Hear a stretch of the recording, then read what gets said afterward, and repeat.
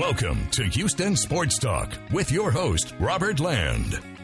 Thanks for checking out the best Houston sports podcast. Robert Long with Sports Radio 610, Sean Bijani. If you're new to the show, welcome aboard.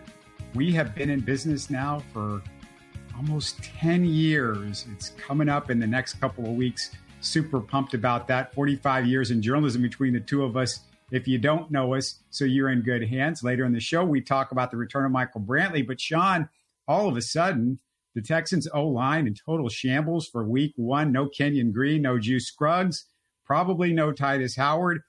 Who's your best guess for the starters at center, left guard, and right tackle when we start up? A tough guess. I'm going to try to talk through it because there are some new names that have been added to the equation, and the Texans are so thin that those new names in Josh Jones, Nick Brocker or Broker, however you say his name, and Alex Austin, they might factor in. I have no idea. Oh, yeah. The Texans brought back Michael Dieter onto the practice squad, and who knows how he factors in. He was getting the first team reps. But since Juice Scruggs was placed on IR Thursday as well, he's going to miss at least the first 3 games from what I understand in terms of the IR rules. I thought it was 4. I heard 3. So he's definitely missing the first game. So you're talking about starting lineup. My best guess, man, we'll start with left guard. I think it's probably going to turn out to be one of the new additions in Josh Jones or Nick Broker. And the reason why I don't have Dieter there is because if you thought there was a question mark on Juice Scruggs stepping in, being thrown into the fire after Scott Quessenberry went down, then there's got to be 2 question marks for their 6th round pick in Jarrett Patterson. It's just been a limited sample size. So I'm just operating under the notion that a 6th round center who wasn't even getting number 2 reps when Scott Quessenberry was getting the 1s and was barely getting 2s when Juice Scruggs was the 1. I'm operating under the notion that Michael Dieter might actually have to play center, and he's been a starting level center in the NFL before with the Miami Dolphins. I'm not saying this is going to happen. You're asking me my best guess. I'll go unnamed new guy at left guard, Michael Dieter at center, and if George Fant has a really good week of practice, he'd already gotten a lot of reps with the 1s to this point. I would just presume that he would be the guy at right tackle. But again, Josh Jones, whom the Texans traded a 5th round pick to Arizona to get a few days ago, he's got most experience at right tackle. And I spoke to him the other day and I said, hey, what's your natural fit? What do you really feel comfortable with? And he's like, I just feel comfortable balling, but I get what you're saying. He said, right tackle. That's what he played in college. He's got NFL experience, obviously at left tackle as well and guard position, but he said at the tackle position, that's what he would deem most natural. So maybe that is a big factor. Maybe you go Jones at right tackle, you go Dieter at center, and unnamed new guy at left guard. That's scary. Yeah, I just don't see Dieter, who played left guard through most of what we saw with him. Jarrett Patterson by the end was playing center. Dieter was playing some left guard. I feel like those are their comfortable positions. So if you're going with current guys, I kind of like going with current guys. Here's the thing with Josh Jones. He was terrible at guard. He was good at tackle. If you're going to go with Josh Jones, you're going to play him at tackle. Mm-hmm. It's between him and George Fant. If they feel like he's up to speed on everything, then he starts. If not, then they're going to go with George Fant. Because like you said, they actually put capital out for Josh Jones to acquire him. And George Fant was just some guy that they randomly picked up. Now, as far as the 2 new guys, I just don't know if they're going to be up to speed. And really, Sean, don't you think it's a little bit of comfort level? You just got not long to go before we start the season. And, if you look at Broker, he's a rookie, is a guy that just 7th round rookie. And, maybe Kendrick Green, but Kendrick Green had a chance to win guard where he was and couldn't do it with the Steelers. At center, he was fine for a year at center, but he had a chance. So, I just didn't think Jarrett Patterson looked bad when he got the chance to play. Here's the thing. I know he didn't look bad, and you're probably right. Maybe it's Jarrett. The only thing, my hesitation really there is the lack of experience. And I just remember the way that D'Amico talked about Juice Scruggs, I don't think Scott Quessenberry was really around long enough for anybody to really talk about him. It was like a week and a couple of days. But the way that people talked about Juice Scruggs commanding that line, thinking on the fly, making last-second line changes, just playing the position and looking like he'd been a veteran in the offense and doing so. That was really the most impressive. And then just being a road grader at run blocking, doing serviceable job, as far as I could tell at pass blocking. I don't think he gave up any pressures during his time there. And what little I saw of him in camp at that position running with the ones, it looked pretty freaking good. The thing is Jarrett Patterson up to speed? Do you not want to put the most experienced guy there that has the offense down the best? Maybe that's Jarrett Patterson, maybe knowledge, ability to handle the line similarly to Juice Scruggs. I know Patterson was a 6th round pick. I don't really care about where these guys were drafted. It just comes down to is the guy going to ball or not? How much of a grasp of the offense in the line does he have? That's really what it comes down to. That line of thinking, yes, comfortability, since Patterson's assumed the position already, albeit, again, another one of those guys thrown into the fire. Josh Jones, his natural position, maybe Michael Dieter at left guard. I think it's fair. I'd totally forgotten about Kendrick Green, but maybe Green and Brocker and Alex Austin and even the other Dieter guy who they have on the practice squad now, along with Michael Dieter Iselin. Sprockets. It's Sprockets all over again, baby. Yeah. He's a second-year player out of Yale. Those guys, their bodies, maybe at this point, maybe they don't factor in. Maybe they come along swiftly, but you're just going to need to develop quality depth because right now they don't have it. They're just trying to piece together, like you said, our conversation, a starting offensive line. And outside of Laramie Tunsil and Shaq Mason, you don't really feel good about anybody. Get in the comments. Tell us what you think, who you think's going to start. You mentioned Kendrick Green, and, this is somebody that was a 6th-round pick. They gave up a 6th-round pick, I should say, for Kendrick Green, but he was much better than a 6th-round pick. He was a 3rd-round pick. He's the evil brother of Kenyon Green, I guess, right? He's the evil brother. Sean, feel free to add anything on this, but Kendrick, he played 975 snaps in 2021. He allowed 3 sacks, posted a 52.4 Pro Football Focus grade. Not great, but much better than Scott Quessenberry did last year. Also, the Steelers last year tried to move Kendrick from center to guard, but he lost a camp battle for the spot, and then he was inactive every game. In college, he was a second-team All-American. Yeah, healthy inactive, but he was a second-team All-American at Illinois. Anything I missed? Well, in recent weeks, they tried him out at fullback in Pittsburgh. So to me, that just went and showed you the lack of faith that they had in this guy to even consider him having a future on the offensive line. The video that I saw of him at fullback actually looked pretty darn good. And so it even had me thinking for a hot second, what are the Texans doing here? Are they that light at fullback position? Do they not like Keene? Do they need a bigger body? So they trade a 6th-round pick in 2025 for a project at fullback. They already got one in Troy Hairston with a herniated disc on IR. It's what are they doing? I've heard some really good points about Kendrick Green, and maybe it's the case. If you look at the way that the Steelers offense, how they're employing their linemen, it's more they're more of a straight up blocking, where the Texans are zone scheme. This might be a zone. They're talking about this guy might just be a zone scheme guy. That's what I was getting to. They're more of a smash mouth scheme up in Pittsburgh. Maybe he's a better fit, here in Houston at the zone scheme. When I talked to Chris Strouser a few weeks ago, big, strong, powerful, athletic, Kendrick Green embodies all of that on the surface. And it's shown through on the film, obviously, with his ability to move around and play multiple positions.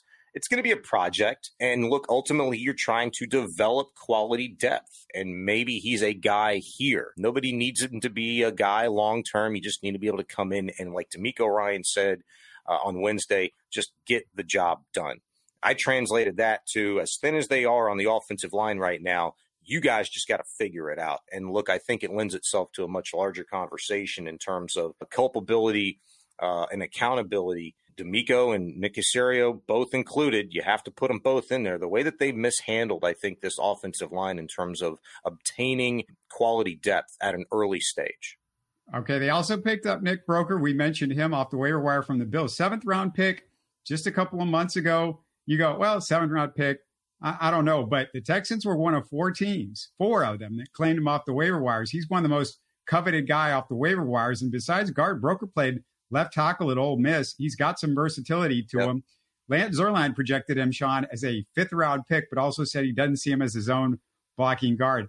Yeah, he's somebody that, though, is not super powerful. So I feel like his benefit, if you look at him from an offensive line perspective, is more mobility than, as a power guy, because he's small for a guard. Yeah, and again, like you mentioned, a rookie, right? I mentioned the word project already as well. Maybe they're looking at him as like a possible fit. Now you see the body change, the strength, developing NFL strength, with these guys that you take a chance on later in drafts around year 2, right? That's what we were anticipating with Kenyon Green, and understandably so to a degree. The knee arthroscopic surgery this offseason, surgery coming into his rookie year, and now he's dealing with the shoulder injury that we find out he'd had since at least May. Obviously held him back quite a bit. You could see it. A lot of us, that are used to seeing him every day, didn't see the body change, didn't see the strength change. I saw a guy that looked out of shape, that just wasn't football ready. The way that Nick Caserio described John Mechie to me yesterday, looks like a guy that hadn't played football in 18 months. Kendrick Green didn't look much better, to be quite honest with you. But now we know a little bit more of a reason why. Maybe Kendrick Green is a project just as though they view Nick Brocker. Maybe not a system fit in terms of a guy you're evaluating coming out of college, but with a little NFL experience, he's had an entire offseason program, albeit with a different organization. Look, just like we talk about offensive coordinators, head coaches, they look at a quarterback and think, you know what, I can do something with that guy. I can help him. I can fix him. Maybe Chris Strouser, those guys standing on the table saying, hey, we need help on the offensive line. I could do something with this cat. You never know. It's just TBD, and that's the scary part, once again, about this offensive line. Yeah, you talk about Kenyon Green and the injury, and when he got hurt in the Saints game, and I just have to make a quick, sort of a side note on this. I heard a lot of Houston radio personalities, including a couple of your stations, Sean, at Sports Radio 610, making fun of Kenyon and accusing him of faking the injury. I was not thrilled with that. I was not thrilled with that. There was this, this idea. Who said it? I want to know who said that. I could have sworn I heard Seth Payne and Pendergast. I heard Payne and Pendergast talking about that and kind of saying, it looked like he was trying to do something there because he got beat on the play, and he got taken to the medical tent. I mean, they don't do that if they feel like this. They thought this was very real, and I just think it's out of bounds to question an NFL player without some proof. I could see that kind of tongue-in-cheek early on, like maybe on a post-game show where you just don't know anything at that point, or maybe even the next morning of. But hell, it was a Saturday game, was it? No, it was a Sunday night game. So it was the next morning. It was the next morning. Yeah. Okay. I mean, maybe slightly out of bounds still, because me, I'm just not a fan of. We've had this conversation about the same guy. I'm not a fan of criticizing somebody for not loving the game, not trying very hard, certainly faking an injury on a play that he gotten beat badly on. Look, if Kenyon Green wanted to fake injury, if his feelings got hurt, he had plenty of opportunity to do that last year for a month straight when he was facing murderer's row of interior defensive linemen, and he got his ass handed to him. And he didn't. He buckled it up, and I guarantee I wasn't the only one that lauded him for going out there, busting his ass, and probably playing hurt through that.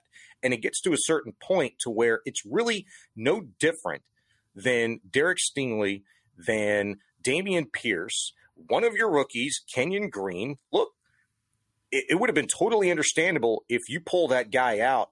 You could have pulled him out probably 2 weeks before you did. He only played 15 games last year. And it would have been understandable that, you save this guy and you make sure he's right healthy. He's right health-wise. And if anybody should be criticized as far as any of this, it sounds like the Texans kind of knew a little bit about what was going on with his shoulder. 100%. And that was, to me, that was the story of the day yesterday.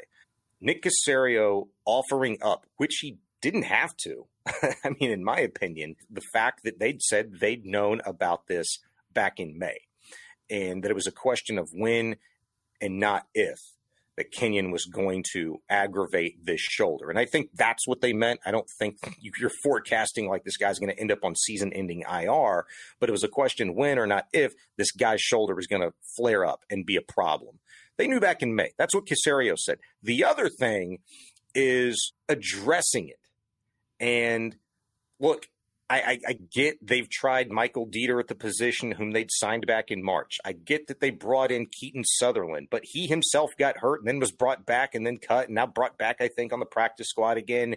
Like, he's just a body. I haven't seen anything from him, and they moved him all over the place. So Beach and Sutherland and Dieter, any one of those guys to me can't hold Michael Dieter's jock, Kenyon included, in terms of overall performance in camp, in games. The guys. Well, remember, we were asking, why is Juice Scruggs playing guard instead of center? Maybe that was why, but you have to have depth at every position. One thing that we felt like, I think you were in agreement with me on, is they had a lot of versatility about a week ago with the center guard exchange, right? Like, they had a lot of swing guys. Jimmy Morrissey, who at the time was, still on the team before being cut and brought back. They had a lot of guys that could play multiple positions, guard, center.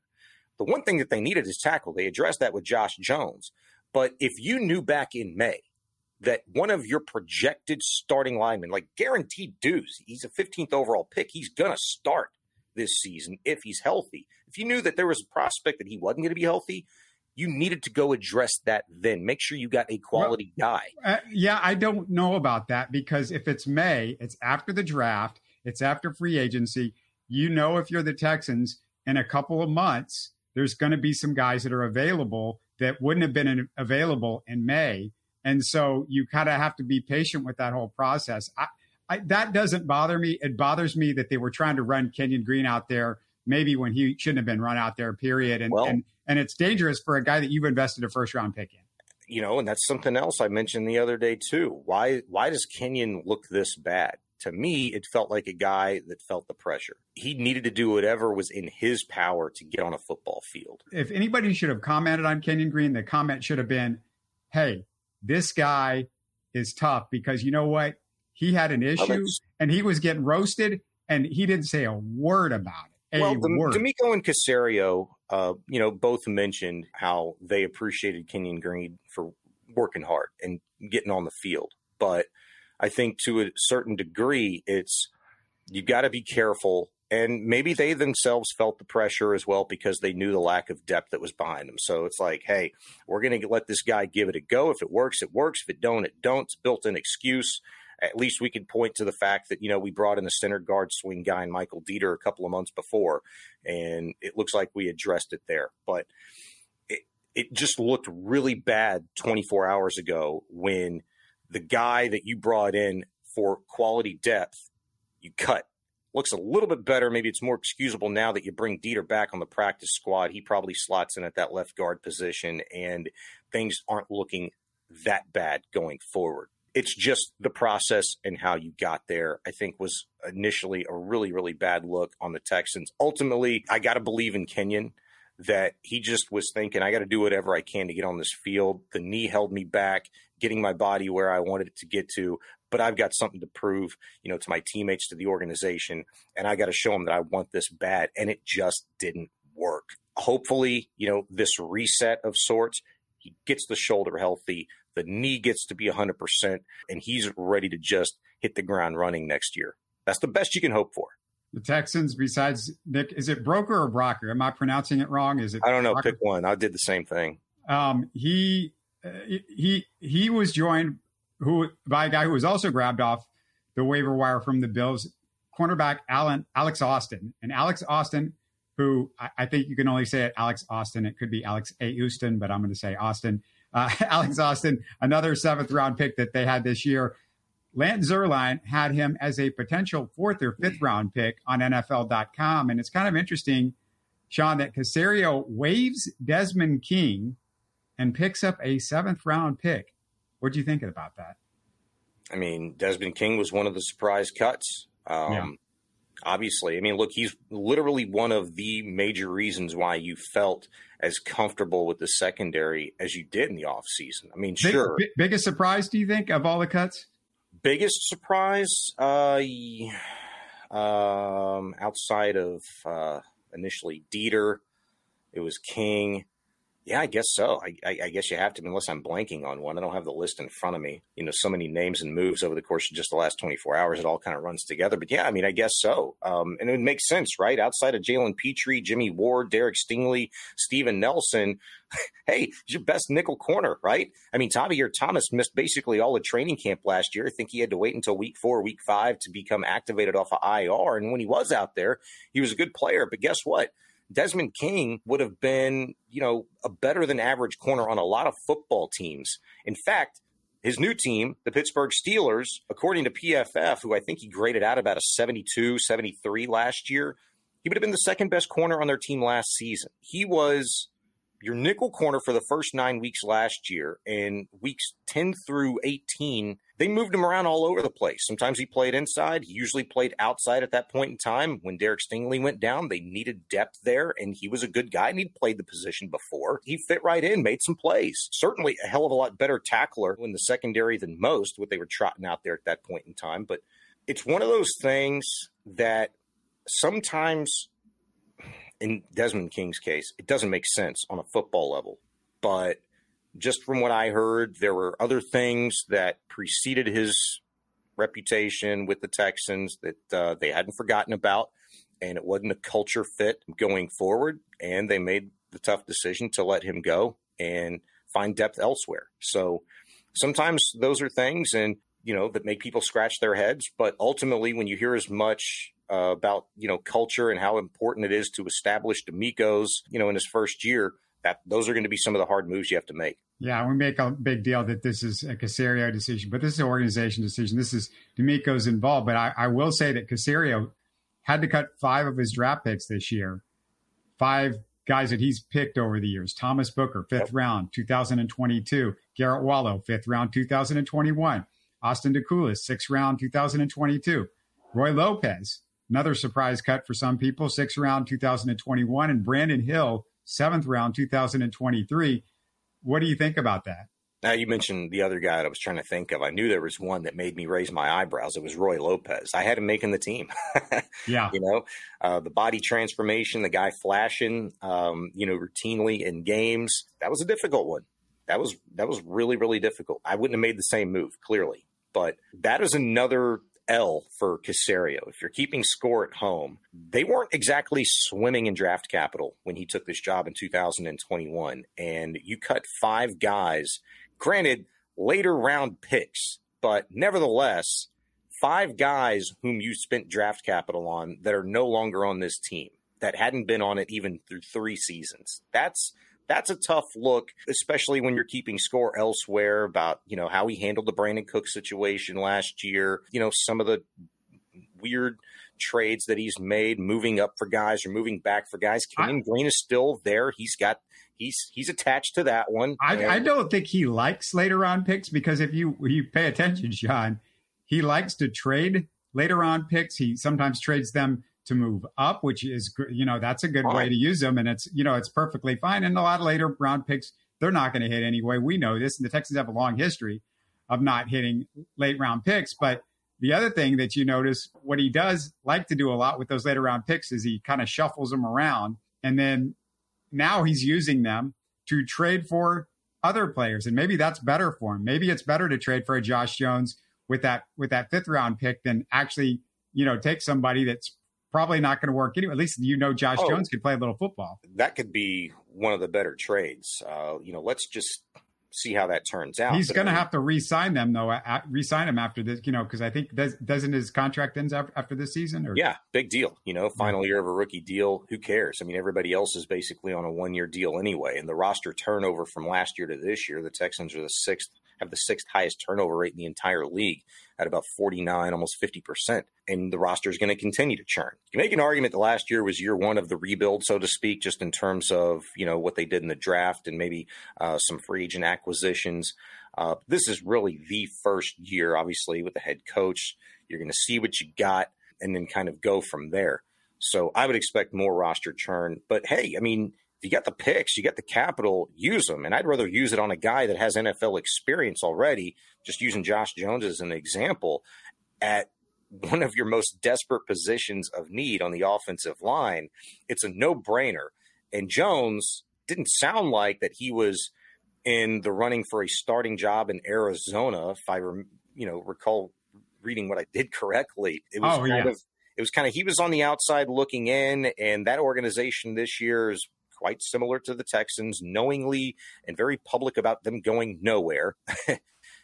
It's going to be interesting to see how they play that Kyler Murray news, by the way. It's like, you hear the report today, he's playing. Yeah, just give the fans that little shred of hope. Get out of here. He's not playing this year, coming off of that knee injury and the amount of money they have invested in him. And I think you saw the writing on the wall there. I'm more worried. I mean, I'm saying all this about the late round picks. I get more worried about the early round picks. I get more worried if Kenyon Green is a total bust. I get more worried if Stingley's a total bust. I don't think he will be, but those two guys, they had injury history coming in, and the injury history has bit them so far with both of those guys. So those are way bigger concerns. Yeah. But the better GMs, they tend to hit occasionally on those later, and he's going to have to hit on these later. And maybe Hutchinson is the guy. We'll see. Yeah, maybe Hutchinson's the guy. I mean, Toa, later round pick, he could be a guy. Tegan Quatoriano, TBD, but he could be a guy. I really like him. He just needs to stay healthy, man, and that's the big caveat for everybody, really. But it'd be interesting to see, look at the Diana Rossini report about Davis Mills earlier, where teams have inquired about interest in trading for him. He was a third-round pick in 2021. Him and Nico Collins are the only two remaining picks that are on this team from that draft. If you could recoup a fourth or a fifth-round pick for Davis Mills at this point in time, is that something that Nick Caserio sneezes at? Does he jump on it? I don't know. It only behooves the Texans to, I think, hang on to that guy, because the last thing you want is the reality to slap you in the face and C.J. Stroud gets hurt. And next thing you know, you're trotting out a 35, 36-year-old Case Keenum to be your starting quarterback with E.J. Perry as your backup. So I think the Texans are probably going to hold on to Davis Mills a little while longer, because ultimately in the quarterback market, the price only goes up if the dude's healthy. Yeah, no, that's more of a deadline deal. And you see how things are going at that point. Yeah. Sean, who did Jalen Petrie tell you he wanted to give a shout out to? Oh, well, he did give a really good shout out to Jonathan Joseph. I was anticipating, and I was kind of trying to get him to say a player, and I think my question is people laud you for being a just fantastic guy in the film room. You're just operating at a different level. And I said, well, who in that room challenges you? And he immediately said Jonathan Joseph. I said, well, why? I mean, he just breaks the game down differently. Seth Payne was actually talking about it earlier this morning and said, everything that Petrie said about Joseph is true, and Seth obviously knows firsthand. But the problem with Joseph is that he'd helped everybody else out as well on other teams. He just didn't know how to keep it to himself and just help us out. He'd helped other corners out as well. I was impressed by that, and I think, Petrie went on to say that he would not be shocked at all. I don't think any of us would either, to see Jonathan Joseph on the sideline near you at some point, much sooner than later. Did you talk to him about that at all? Did he say anything about staying with the Texans during the season, or that potential down the road, or anything? If he was made available, it was during the time where I was at the podium waiting on players and coaches, the last few practices of training camp. And so I didn't get a chance to catch up with him. And to my knowledge, I haven't seen anything where anybody's asked him. And the only question that I would ask him at this point in time is, well, how was it? Did you get bit by the bug? And if he says yes, or something even close to that, that's a pretty darn encouraging thing to hear from one of the most important non-paid members of this coaching staff, and Jonathan Joseph, this training camp. Because this is one of those things, Sean, also where if I'm the Texans, if I'm D'Amico, I go to Cal and say, you know what? Make Jonathan Joseph an offer he can't refuse to come in and coach our staff, because defensive assistant. He's just too valuable. You could pay coaches whatever you want to. And with his knowledge and the respect that he has it was funny because I heard him tell you that Dameon Pierce played for the Texans a long time ago. Boy, oh boy, Sean, I must be 90 years old, because it was like 4 years ago. I feel like I took a shower and it's 4 years later. Yeah, I remember. I had to go back and actually listen to that. I'm like, dang, I'm right there. I'm 40. It wasn't that long ago. My gosh, 4 years. Yeah, back in the day. But I thought about the same thing. But I do remember Jonathan Joseph coming to a practice last year, and I know he's got like at least one younger kid. Maybe he's got 2 or multiple. I don't know. I remember a little kid being around, and I think he was coaching, doing some work at the school. Look, hey, guys put in crazy hours for a long time. Once you leave that NFL life, as much as you want to get back into it, you don't miss the time away from your family. And so maybe he's just not ready to give that up at this point in time. Maybe he just wanted to kind of wet his beak, see if it was worth thinking about for the future. And if that's the case, then awesome. Jonathan Joseph, regardless of what Jalen Petrie or Damian Pierce said, he's still young. And hey, look, for that matter, so are we for the most part, right? He'll have an opportunity if he wants to join up with a staff. In particular, we hope it's this one with D'Amico at some point in time. Yeah, you say, oh, yeah, pay him some money, I guess. And maybe that's a stupid comment by me because Jonathan Joseph, if I recall, he made a few dollars when he was in the NFL. He's probably doing pretty well. The Texans gave him the best contract I think he ever had in his NFL career, and rightfully so. Up until this past offseason, it was probably the most significant offseason signing in franchise history, Daniel Manning and Jonathan Joseph. I don't think it's even close. Yeah, I just looked it up. He made $85 million in his career, so he's fine. He doesn't need anything from Cal McNair anymore. Let me ask you, Sean, about one Michael Brantley, because he's back. Did you throw a party, Michael Brantley party? 2 days in a row, too. And the second, only better than the first, 2 out RBIs in the third inning. How about that? I mean, shocker. Like, if he's healthy, I don't think there was any question that the guy was going to, produce for you. I don't think there would have been as much emphasis on a guy that they doubted could still hit at this level. So I'm not surprised. I'm just glad, Dusty Baker was asked in a roundabout way, does he feel like his team, this lineup is whole again? And Dusty was like, well, it's never whole unless everybody's clicking, on the same cylinder at the same time, right? But I tell you what, with the way the bats have, turned on and you infuse Brantley into the equation, you have to feel fantastic about it. I get it. Like, the major questions are, well, how do you keep Yainer Diaz's bat in there routinely? How do you keep him fresh? Hell, he just played in the longest stretch of baseball games for this team that he had all season long. I think he played in like 16 straight games. Longest stretch he'd gone before that is like 2 stretches of 13, and then they usually break him up like 3 on and a day off, 2 on, a day off. There's been no rhyme or reason early. If he's playing, Sean, if Yainer Diaz is in the lineup, mm-hmm. at catcher, okay, let me stress, at catcher where he should be playing. Don't be greedy now. Just get his bat in the lineup. No. If he's in what I'm saying though is if he's in the lineup at catcher, you look at this lineup that they can trot out there. I'm just gonna make the bold statement. This is the best lineup in Astros history because first of all, the Astros have never had a catcher as they can hit like Yainer Diaz. But let's go through this lineup for a second. Ooh. Jose Altuve, former MVP. Alex Bregman, former top 3 MVP guy. Yordan Alvarez, top 2 MVP guy. Kyle Tucker, I don't think I need to tell you anybody about Kyle Tucker. Jose Abreu, former MVP. I know he's not the same Jose Abreu, but he's starting to look a little bit, maybe post-injury, you got a little bit more of that. Chas McCormick, oh my God, he's got around a 900 OPS, and he's turned into an all-star level player and, just an incredible hitter. And then, back of your lineup are guys like Jeremy Pena, who all of a sudden looks like, World Series MVP Jeremy Pena, ALCS MVP Jeremy Pena. He looks fantastic. I haven't even mentioned Yainer Diaz yet.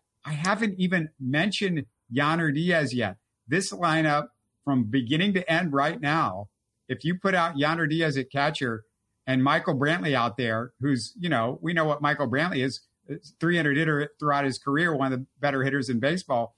It's the best lineup in Astros history. I don't know, man. I have to go back and look. And the reason why I say it is maybe off the top of your head, the thing that kills it for me, because you tried to excuse it away, is Abreu's bat. right? Okay, yeah, maybe getting closer, but hey, it ain't what you thought you were buying in the offseason. Is Abreu's bat, though? Here's the thing with Abreu's bat. Is it better than the catchers that you've had over the years? Robinson Chirinos, or I'm trying to remember. Abreu to a catcher? Like, let's call apples to apples. Is Abreu's bat this year better than batting title Yuli 2 years ago? No. No, but you can't compare it to that, because I'm saying Yainer Diaz, we got nothing to compare. We have no – that's my point. We have no catcher to compare to Yainer Diaz. Yeah, but he's not going to be the everyday catcher. No, but I'm saying you missed my entire intro. With Yainer Diaz in at catcher, with Yainer Diaz in at catcher, with Yainer Diaz in at catcher, Dusty Baker, Sean Dusty Baker, Bajati. I'll let you have it. Go ahead. Yainer Diaz at catcher. This is the best lineup, period. I mean, it's without question. They haven't had a good hitting catcher since when? I mean, I don't know. Like never. Well, they had who was the backup was he a backup? Eusebio? He was a pretty good hitter. Well, I mean, he started for a little bit. Mitch Valesky for a season, maybe. Yeah, I mean, that's it. That's the list right there. Yeah. And if you want to parse up Brad Ausmus's first 2 months of like every year of his Astros career when he was hitting like 416 before hitting like 093 the next 3 months. Oh, I should say Biggio when he was Biggio. I'm sorry. My apologies to Craig Biggio. Yeah. That's probably your best hitting. Well, I figured you didn't want to go back 30 years. So I was going to just let that one pass. But my point is the Biggio teams, when he was the catcher, were not very good. They're offensively, they weren't very good around him. I mean, so let's put it in a vacuum. Okay. So Yainer Diaz is your catcher every single day. And Jose Abreu's bat is still what it is, largely inconsistent and old. But hold on. I'm going to ask you a question. Hold on. It's in a vacuum, you're going to put your best lineup you just mentioned with those two guys out there. You're going to put that up against one of the most historically prolific Astros offenses that we'd seen during this 6-year stretch of dominance in the American League. 2017 and 2019's offenses, for the whole season. But Sean, people don't get it right now. I'm talking about right now. I'm not talking about the last 3 or 4 months. I'm not talking when Jordan wasn't playing and Altuve wasn't playing. I'm saying today, right now, with Yainer Diaz and Michael Brantley. Remember, the Astros, with all the crap that's happened this year, they're number five in runs scored in baseball. They're number 5. Yeah, with all of that other junk. I think they're 6th in run differential. They've got if Yainer's in the lineup, they have 6 starters with a 800 OPS or above. I mean, people are just you go on Twitter and Twitter is the trash can of of comments, but you go on Twitter and every time the Astros have an outing where they score 1 run or 2 runs, everybody is griping about the offense and the hitters. Look, if you listen to us, you know it. If you watch the games, you know it. This team's issues have never. It's not the offense. It's starting pitching. Well, there you go. Starting pitching. But this offense. Now that you mentioned that, we got to start respecting the fact that Jose Altuve looks like 2017 Jose Altuve right now. Of course, 100%. Now that you mentioned and you kind of furthered, the discussion and the overall point of why we are not as confident in this year's team as we've been in years past, it is the starting pitching. I'll ask you this question. Your perfect lineup that you just broke down, take that every single day into the postseason. Do you, and keep the starting pitching as is, multiple question marks, seemingly every night. How confident are you in this ball club to contend for a World Series this year with your greatest offensive lineup that you just put out there? Well, the issue is the nights that everybody criticizes the Astros for not hitting, it's typically because they run into great pitching, and great pitching in the playoffs beat you. And unfortunately, this has to be we'll never see this lineup in the postseason because Yainer's going to be rotting on the bench in the postseason. And I just don't think so. I really don't. Where do you put? Do you think that Dusty would play Yonder Diaz over Michael, because the only place that Yonder could play, he ain't playing him at first base. He has no confidence in him defensively in a postseason game to play Yonder at first base. The only place he's going to play in a postseason, he's not playing for Maldi. We know that. He played Trey Mancini at first base last year, and he made the play of the series. Trey Mancini was a longtime first baseman and a natural first baseman. That's fine, but he'd also spent the entire season before you acquired him in left field, and you refused to play him in left field for like a month and a half, while he was already on the team. I'm saying, I don't think Yonder Diaz has flubbed up once at first base. No, he's had some flubs over there. Yeah, definitely had some. Has he made an error? He's had those two balls to get by him on pickoff throws, and I don't think either one of those were necessarily the pitcher. But the other thing is, the error doesn't matter to me. Let's just not get nitpicky. All I'm saying is that there's what matters to me is the guy out there. What matters to me isn't errors. It's, there are plays that you can make that just make guys look better. And, guys are not going to throw balls right into your glove every time. You're going to have to make those scoop plays. You're going to have to make those plays. And that's the issue with him. Not that Abreu's been great at it, but Abreu has played, a big, long career at first base. And that's his position. You got a hell of a lot used to seeing a Gold Glove first baseman over there for years. I'm the person that said, everybody just, when I said, they shouldn't have got rid of Yuli and it was a waste of, I had a lot of people come out, Yuli was washed up. Yuli was this. Look, Yuli was never washed up over at first base defensively. And with what Abreu has given you this year offensively and what Yuli's given offensively, to me, this wasn't a quite, and, a lot of people out there dump on Dusty because he's into defense more than offense on most guys. Where I was all aboard with the defense instead of offense was what Yuli Gurriel brought you at first base. And you had to bring somebody that was for sure not going to fall off a cliff offensively and then just be not good for you defensively. And Abreu, unfortunately, fell off that cliff. And so it looks like a terrible move. Unpredictable to that proportion. Nobody forecasted, literally the same kind of fall off that we experienced with Yuli Gurriel last year. And even then it wasn't that bad. Abreu was worse. But at least the great thing about Yuli is even if he falls off, you figure he's not going to fall off defensively. I mean, he had some struggles at times defensively, but when Yuli had struggles, it was like, oh my God, Yuli always makes that. You got so used to him making struggles. So he doesn't make one play every blue moon. So, I wouldn't even count that as a struggle. It's baseball, stuff happens. But ultimately, this team, they've got the opportunity in this stretch upcoming. The 3 with the Yankees, it starts Friday. The 3 with the Rangers, thereafter. You still got another series with the Mariners later on in the season. How big does that series look now in comparison to what we thought it was going to look like 3 weeks ago, even? And then some really easy series. This is where having the 3rd easiest remaining schedule in all of Major League Baseball, I guess, is factored in, is that you've got the multiple series with the A's and the Royals upcoming as well. I'm not worried about that. To me, metal meets the road here against the Yankees and the Rangers in this stretch, because you are as close as you'd been in a month to playing good baseball and having the opportunity to step on the throat and seize control of the AL West. Now you would just be doing it against a different team in the Mariners, who lead you by a game, versus the Rangers, who had led you, wire to this point. From start to this point is what I meant to say.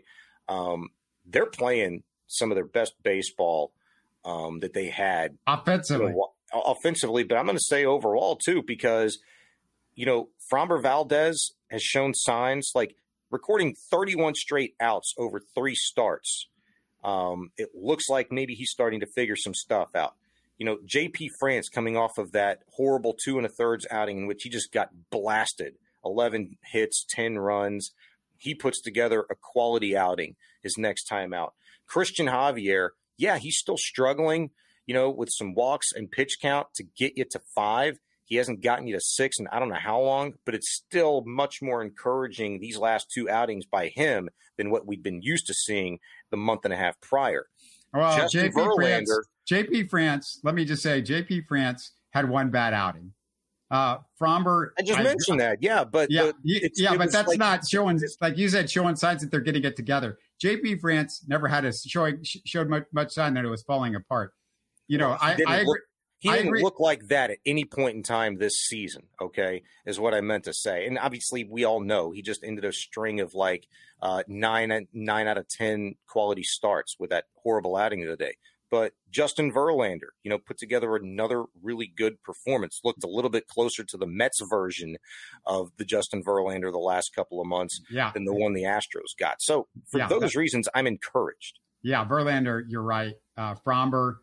Hopefully, like I want to see him string together a couple more, but it's a start for Fromber. Christian Javier, I guess I'm not as much buying into, but yeah, you make some points with at least 2 of the guys. Let me ask you, Sean, and I want to get away from the Astros for our last few seconds here, and I'm going to get your thoughts on this. What do you think of this photo right here? Fire. It was awesome, man. I love the Cougs. Gall to go and do this.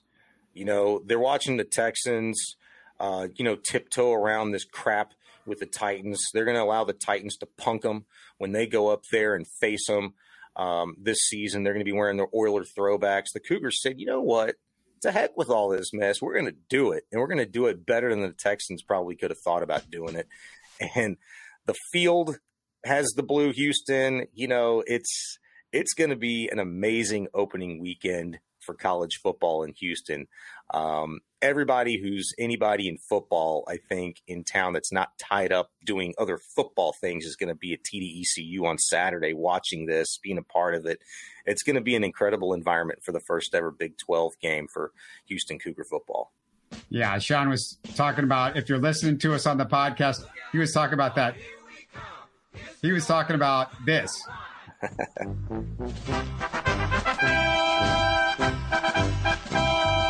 Houston has the Oilers, the greatest football team.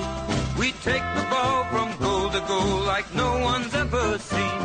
We're in the air, we're on the ground. Yeah. Oh my God. I love it. And that we're talking about the Cougars uniform looking exactly with the colors and everything like the old Oilers. Although the colors similar, scheme similar.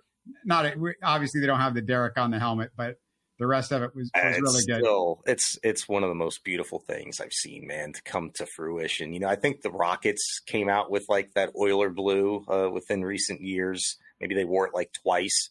The Astros need to do something, man. Just like double rods to Bud Adams. It doesn't need to make sense. It's not just to Bud Adams. It's to the entire state of Tennessee. That, hey, you're blue, you're Columbia blue, that you think you're stealing solely from the Oilers. It's actually a Houston thing, not just an Oiler thing, and we're going to own it, and we're going to own it better than you ever could dream of. So I think the Astros, the Rockets, the Cougars, the Texans, you need to get on board, figure it out, hurry up, get through with all your crossing T's, dotting I's with the NFL and all that garbage. And make it happen. Get the Columbia blue, the red, the white going on one of these unis in 2024. Let's see it. The Astros stick with the orange, but, man, I don't know how many times I got to say it. You got to bring out the old rainbow jerseys more often. You've got to bring out the Tequila Sunrise, the classics. That's the most fun thing that the Astros have ever done. It's iconic. It is an iconic uniform. Everybody knows who it is, the team immediately. And so we don't need you having Columbia blue. If you want to change the uniform up a little bit, and we've seen the Tequila Sunrise, but, not as much this year, and it seems like the last couple of years, but that is the one that needs to come out more often. I mean, I'm sorry, the Space City's fine. I like the Space City jersey. It's terrible. But it's terrible. But yeah, that's the key. That's the big one. I need to see them. They're going to change it up. They always, these the marketing teams with these organizations, Texans and Astros specifically. I don't know too much about the Rockets. I think they try way too hard. Of course, maybe I was in the minority, but I really like the San Diego Rocket throwback unis last year. I get the comparison. Maybe it was a little too much Seattle, but whatever. I thought it was cool. The marketing teams, I think, for the most part, design teams for these unis, pretty spot on, man. And Texans are getting after it. They're doing some things. I know it's going to be pretty cool in 2024. I think it's March when they're going to unveil their plans for all the uniforms, the 4 different uniforms they're going to have. So it'll be cool. I'm looking forward to it. I said it last week or last show. I'm going to say it one more time just for everybody that, loves their Houston sports history. If you love the Houston sports history, we have done so many interviews talking about Houston sports history with ex-players, ex-broadcasters, legends, J.R. Richard. I mean, there's a long list. Jimmy Wynn, whatever. Go into the archives. The best thing to do is just go on YouTube and go to the Houston sports history playlist. And there's almost 200 videos there about Houston sports, with, clips and interviews with Houston sports history in it. It's one of the things that I'm most proud of for the show, that we really highlighted that and, kept those people alive, and they're all connected. I mean, you hear those names, Sean, when you listen to the broadcast. They talk about Jimmy Wynn and J.R. Richard and, Alan Ashby, or, all these guys that used to play, Dan Pastorini, if you talk about the Houston Oilers, and of course, Alvin Bethea and Robert Brazil that were in the Hall of Fame. We talked to them, talked to Brazil more than one time. So go check that. There's an incredible interview that I love. It's one of my favorites with Mickey Herskowitz about the entire, Astros history and Rockets history. And he was there for the beginning of all that stuff. So that is definitely worth a listen. I'm not sure when our next show is. We'll have to see about where me and Sean are on Monday with Labor Day, but definitely we're going to talk to you at some time, hopefully on Monday or Tuesday of next week. And then we're not that long.